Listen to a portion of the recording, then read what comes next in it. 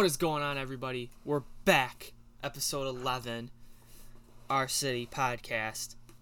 We got a lot to talk about today. Before we kick off today's episode, just want to let you guys know next week we will not be having an episode. Lots of moving around and stuff of that nature going on, so we will not be back next week, but we will be back the following week. So let's dive right into it. Today we got, of course, our general Mets updates, and then we got a hefty amount to talk about in the MLB wrap-up session, including Yankees fans. First of all, we're going to start with the Mets. They are in action today at 2:30 against the Royals. They've split the first two games of the series. My opinion, the series they should have swept, but that's not important right now. Currently sit 63-60 on the year, still 2 games back of that wild card spot, and still sit 9 games back in the NL East. So last night was a win. What I wanted this, I guess. Well, first of all, before we get there to Game 1 of the series, Mets placed Robert Gsellman on the 10-day IL with right tricep tendonitis. Walker Lockett is coming up from AAA. I saw Lockett pitch in person with Syracuse, and he's honestly, he's been up before and hasn't been great, but he hasn't been awful. But he's got some good stuff. He's got some heat. He's got, honestly, a lot to bring to the table. It's just a matter of him figuring out at the big league level. Gsellman hasn't pitched since Sunday, but he's been playing light catch, and just with him not pitching since Sunday, it was almost inevitable that he was going to be placed on the IL with something. So it's a big blow to the Mets bullpen, considering that's their Achilles heel. But Gsellman said it's, just a little flare up. They're still going to place him on there just to play it safe. So, and when you're in the position the Mets are, in terms of you're right in the thick of a playoff race coming down the stretch, you're actually playing meaningful games. You need every man fully healthy, ready to go, and Gsellman is one of those guys that you need, along with another guy that we're going to talk about right after this. So he tried to stay off the IL, couldn't do it, but nonetheless, it's in his best interest, and this is a good time for it to happen. It's not like we're getting towards the end of September and this is happening. This is kind of really the best time to happen. Obviously you don't want guys hurt, but if a guy were to get hurt, now's the time you want them hurt. Because when you're 2 games out in September, it's crunch time, that's not what you want. So Gsellman on the 10-day IL, Walker Lockett coming up. And that's going to bring us to our next reliever we're going to talk about, Edwin Diaz. So as you guys probably saw, Edwin Diaz coughed it up. It was not good in the first game of the series against the Royals. But really, what struck me was not the people blaming Diaz, but was the people blaming Mickey Callaway for using him. So before we get into there, Diaz 1-6 on the year with a 5.44 ERA. He's got 25 strikeouts at 51 appearances, 71 strikeouts over that span, and a whip of 1.49, and a WAR of negative 0.3. Negative 0.3 WAR for last year was the best reliever in all of baseball. He saved 57 games last year and had an ERA under 2.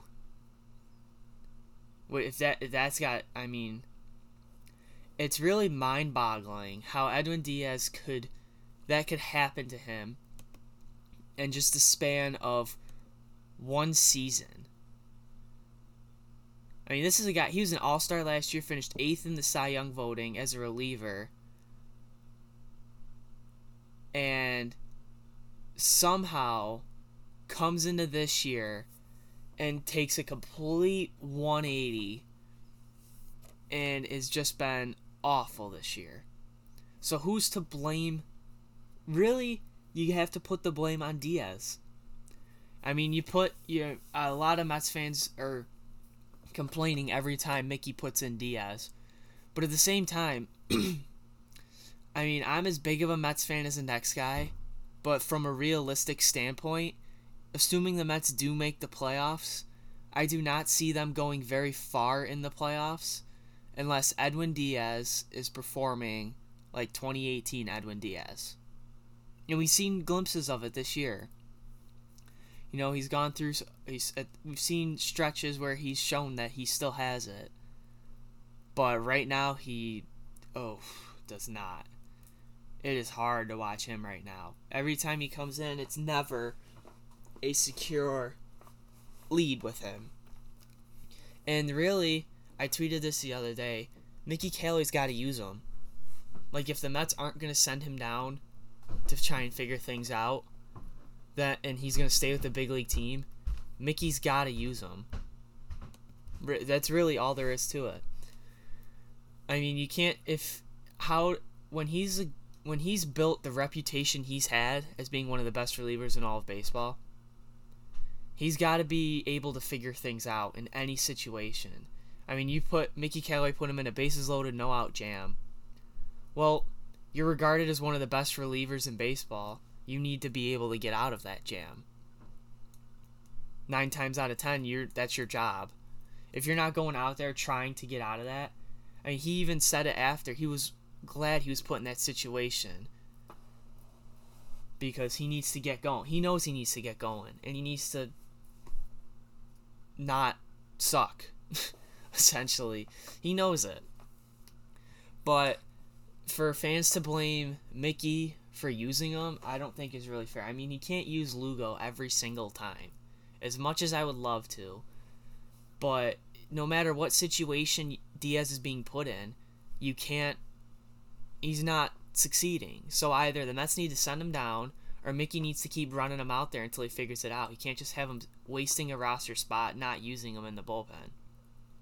And frankly, like I just said, let's say the Mets make the World Series this year, no matter who they're playing from the AL, they don't win that series without Edwin Diaz. I firmly believe that. They do not win that series at all without Diaz. And the Mets, realistically, their chances of making the playoffs without Diaz, it's still possible. But it's harder. It makes it harder for them to make the playoffs without Diaz performing to the way he's capable of performing. So that's, in a nutshell, Edwin Diaz is not having it. I mean, you can blame Mickey Callaway all you want, but at the end of the day, he's using what he's got. And if Edwin Diaz is going to pitch to an ERA barely under 6 and cough up runs left and right, the Mets either got to send him down to figure things out, or because they're not going to trade. Well, 1, the trade deadline's over, but 2, if you were to try and trade him, you're not going to get much for him considering what he's been this year. So you either got to send him down, and you're not going to DFA him either because of what you gave up to give him. At the beginning, they gave up Jared Kelenic and Justin Dunn for him. So with how much you gave up for him and what he is when he's good, he's got to keep getting put in situations to figure things out. I mean, the only way Diaz is going to figure it out is by pitching. So that's going to end that section. We're going to move on to Pete Alonso. He hit his 39th home run the other day against Kansas City. That ties the that was against Atlanta. It ties the National League rookie record for home runs in a season with Cody Bellinger, who hit 39 back in his debut season, which I believe was 2016, if I'm not mistaken. So 40 certainly within reach. Yelich and Bellinger are tied at the home run lead with 41 apiece. Mike Trout has 40, and Pete Alonso sitting with 39 on the year. The Mets' all-time single-season record for home runs is 42. Set by Todd Hundley. So that's certainly inevitable. I would think Pete Alonso can hit with a little less than 2 months left in the season. I'm almost certain Pete Alonso can break that home run record. And also, he's got 93 RBIs on the year, so a 40 homer, 100 RBI year out of Pete Alonso is phenomenal if you're the Mets. I mean, you are dumb if you even consider moving him anywhere. He's your next David Wright. He's time and time again, teams get that one guy that they build around, or their one guy that's the face of their team. That's Pete Alonso to the Mets. I mean, you don't just come up in your first year, hit 40 bombs with over 100 RBIs, win the home run derby, you're an all-star, Rookie of the Year. We're going to talk about the NL Rookie of the Year race at the end of the episode.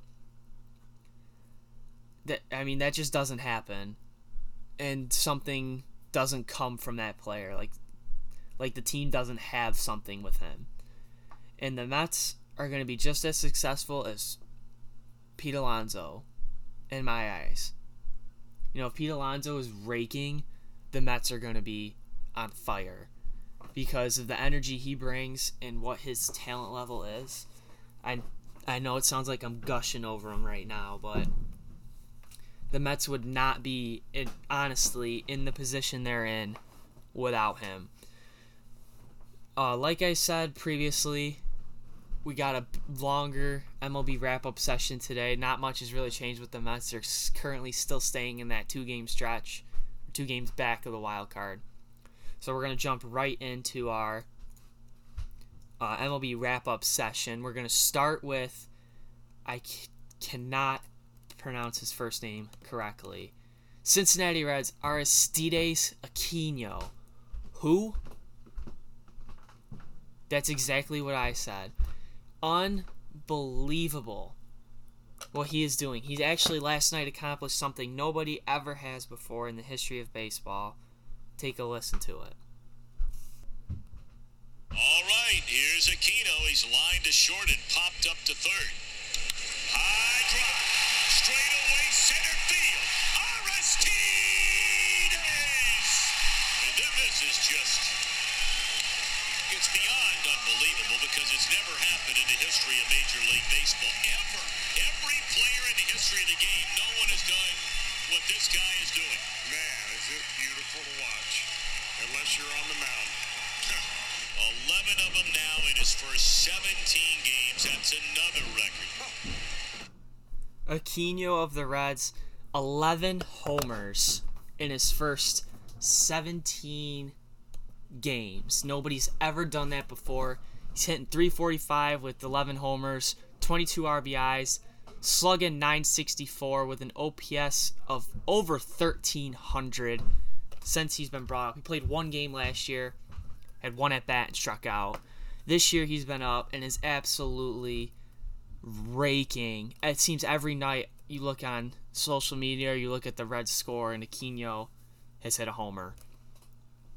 Unbelievable. Nobody really could have predicted that was coming from it. That's really all I could say about it. I mean, it's one of those things with the Reds. They're in that awkward position where they're in it, but they're not in it. They're 6.5 games back, which is certainly realistic for them to make up. But considering who's ahead of them, they're just not going to. So, like Arizona and San Francisco are in that same position too. Like, they're realistically still in the playoff race, but just who's ahead of them, they're not going anywhere. So Aristides Aquino of the Cincinnati Reds, what a show he's putting on, and it's certainly going to be one of those things to watch throughout the rest of the season. Which will bring us into one little side note. We're going to talk about the NL Rookie of the Year race, the NL Wildcard race, and Yankees fans. But first, we're going to just do briefly what's going on right now. The Little League World Series is underway, for those of you who do not know. Sadly, I have not been able to watch much of it just because of work and getting ready for to head back to school soon. But last night I saw a video on Twitter of this one kid's batting stance, and he's literally almost sitting on the ground. He's squatting so deep, he's literally on the ground ready to hit. It was the funkiest batting stance I've ever seen. But with the Little League World Series, every year there's something that, like last year was Big Al. Like, oh, I'm Big Al and I hit dingers. This year you got the kid squatting all the way down in his batting stance. You also got fans hating on some of these kids. I can't remember who was playing. It was two American teams, and this kid hit a home run, and he's running the bases, and the opposing team, as he's running the bases, are like giving him high fives. The pitcher stepped off the mound, and when he was coming around third, he gave him a high five. Like, I like that. And people are criticizing these kids, like, he just hit a homer off you, why are you giving him a high five? It's Little League World Series. They're 12-year-olds. I mean, they're being good sports. Really, that's all there is to it. Let them have their fun. They're 12 years old, and you're freaking gonna hate on them because they're giving other kids a high five. I mean, whatever. But like I said, the Little League World Series going on. Make sure you tune in. Little League World Series is a whole lot of fun. It's a whole lot. After watching MLB and then you watch the Little League World Series, it's a whole different dynamic. The Little League World Series Classic is actually coming up. I'm not sure. I should know this. But I'm going to actually look it up right now. Who's playing in that game? Last year was the Phillies and the Mets. I don't know why I can't remember who's playing in it. So if I just take a peek here. My internet's going to run super slow. Alright, here we go. So this year's the Cubs and Pirates. It's today actually. Coincidental. Very bad of me not paying attention to that. But this year, tonight in Williamsport, will be the Cubs and the Pirates. I will be tuning in because that looks like it's going to be a great game. And all the Little Leaguers and their families will be in attendance. It's super cool. Last year, the Mets and Phillies did it, and 3 of the Mets pitchers, I believe it was DeGrom, Syndergaard, and Matz. If I'm not, Wheeler may have been there, or Wheeler was starting.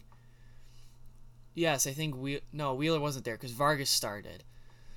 So DeGrom, Syndergaard, and Matz went and sat in stands with the little kids, which I thought was awesome. So it's just one of those like cool things that MLB does. Getting some dust off there. Like you may have seen earlier, they're playing on the field. White Sox and Yankees are playing on the Field of Dreams field in Iowa next year. You know, just promotions like that are awesome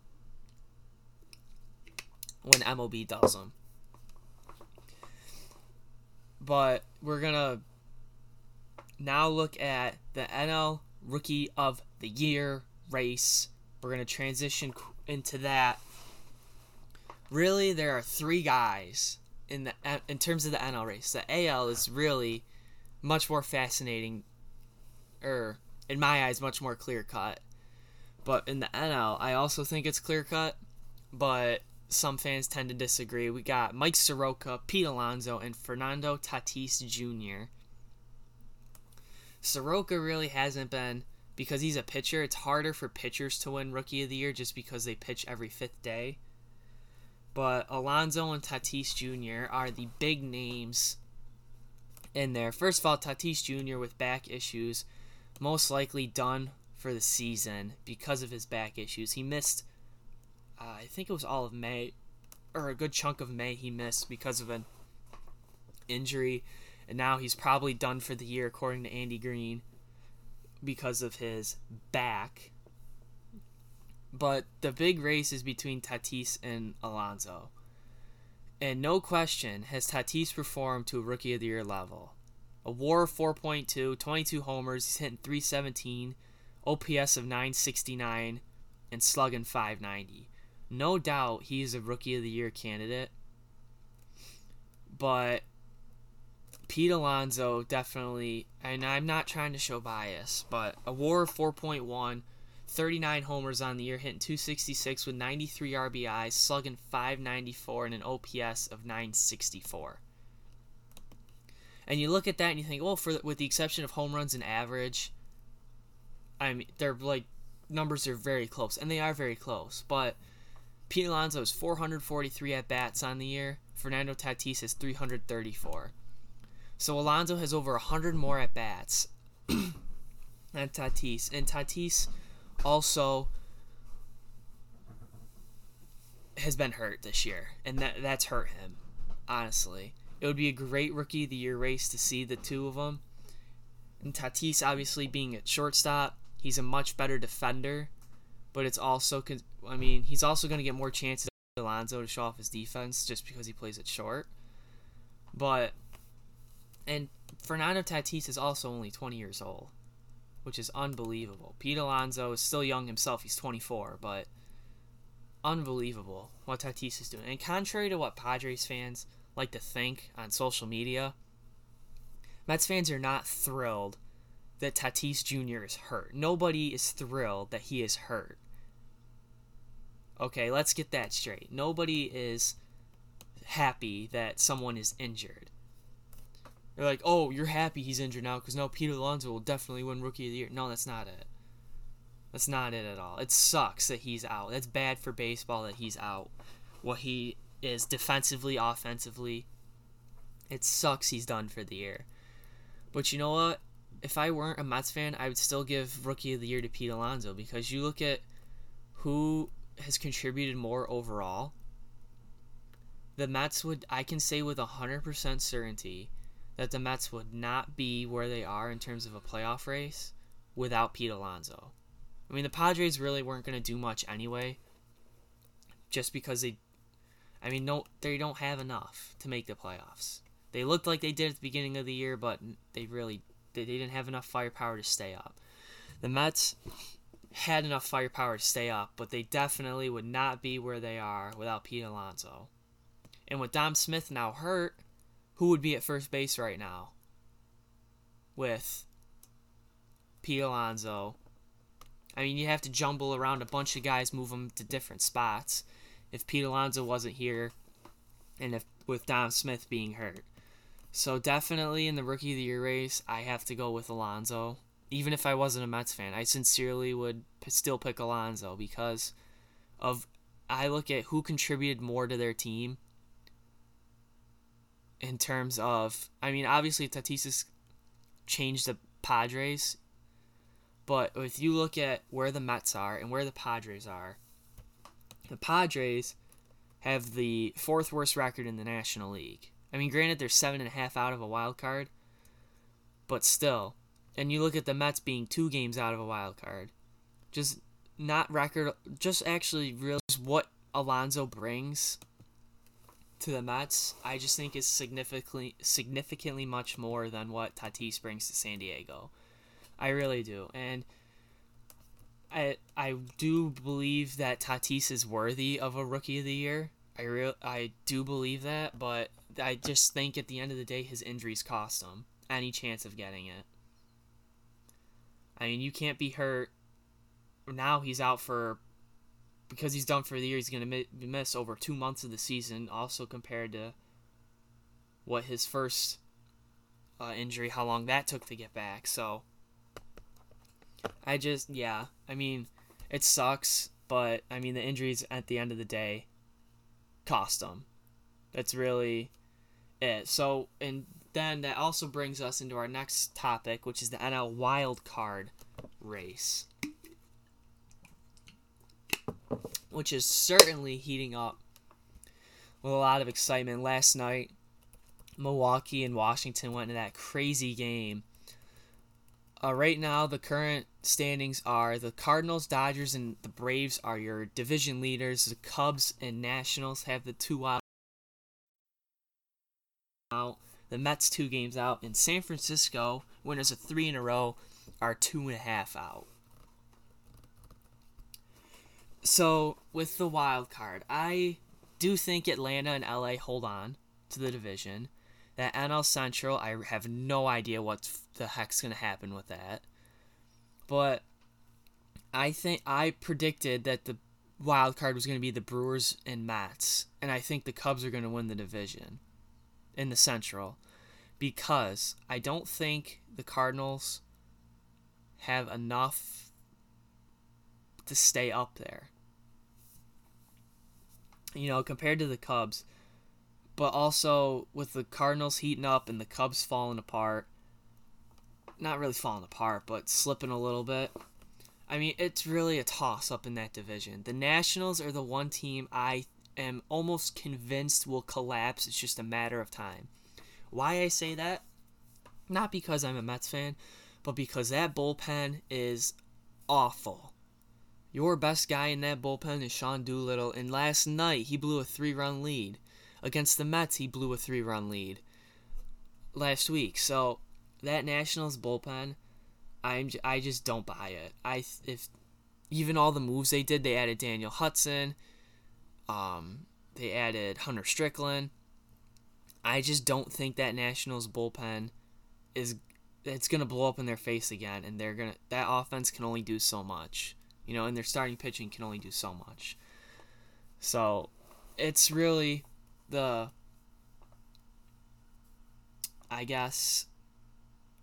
really see how it plays out in 2 weeks when we have our next episode. It'll probably look a lot different. It really will. 2 weeks it'll change a lot. But I don't buy Washington just because of that bullpen, and I don't buy St. Louis just because I just don't feel like they have enough. I mean, they might. I mean, maybe I'm missing something, but I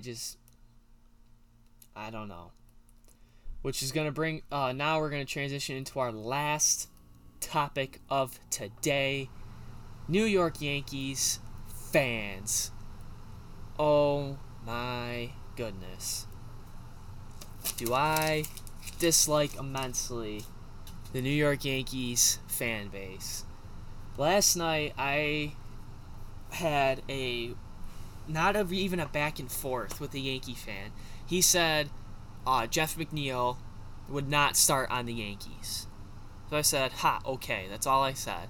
To which he responded, sorry, Met fan, your team sucks. And then I responded with, well, it's not about the team sucking, and then yada, yada, yada, and he never responded. Now, that caused me to do, that wasn't even the issue.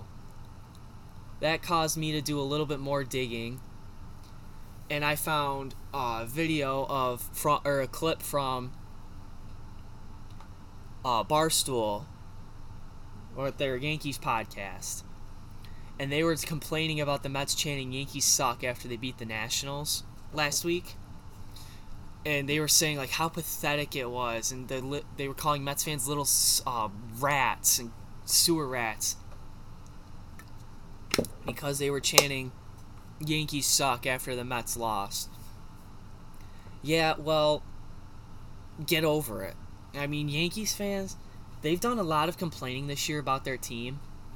Like, oh my gosh, we have so many injuries. I don't know how we're still in this. Oh my gosh, our team blew. Well, you have the best record in all of baseball. Calm down. You literally have the best record in all of baseball with half your team hurt. So quit being like, oh, this sucks. Oh my god. I mean, I don't know what to tell you. Like Brett Gardner slamming his bat above the freaking dugout. Really? Like I'd see that as really selfish. Yeah, you're struggling this year, but look at how well your team's doing. And you're freaking gonna act like you're 10 years old and smash your bat against the roof of the dugout. And and CC and Gardner got ejected. Was it yesterday or 2 days ago? I mean, come on. You guys are throwing hissy fits like kids when you look at what your team's doing on the year. I mean, it just looks really bad on you. And for Yankees fans thinking Mets fans are pathetic and little sewer rats, apparently, and we're always going to be little brother because we chant Yankees suck.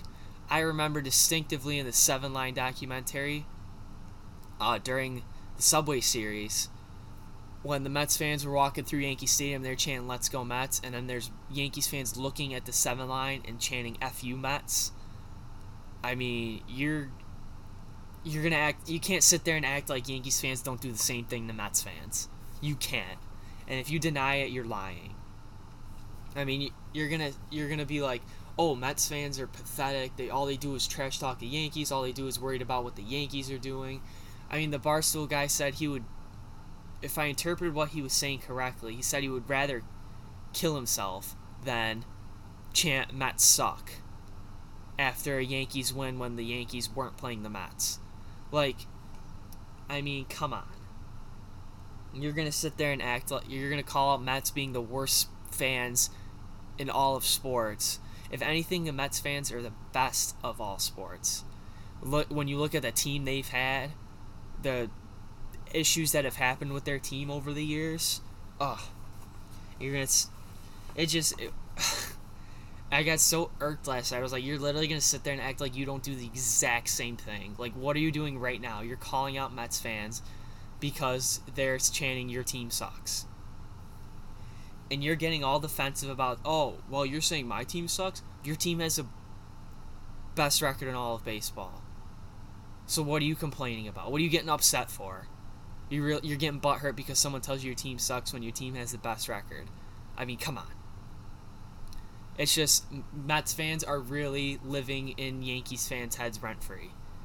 You know, you can counter all you want, but I mean, I think Yankees fans are scared of the Mets and what they could potentially become, and they're scared that they're not going to be as prominent, and the Mets are going to be more prominent. That's really what I think it is.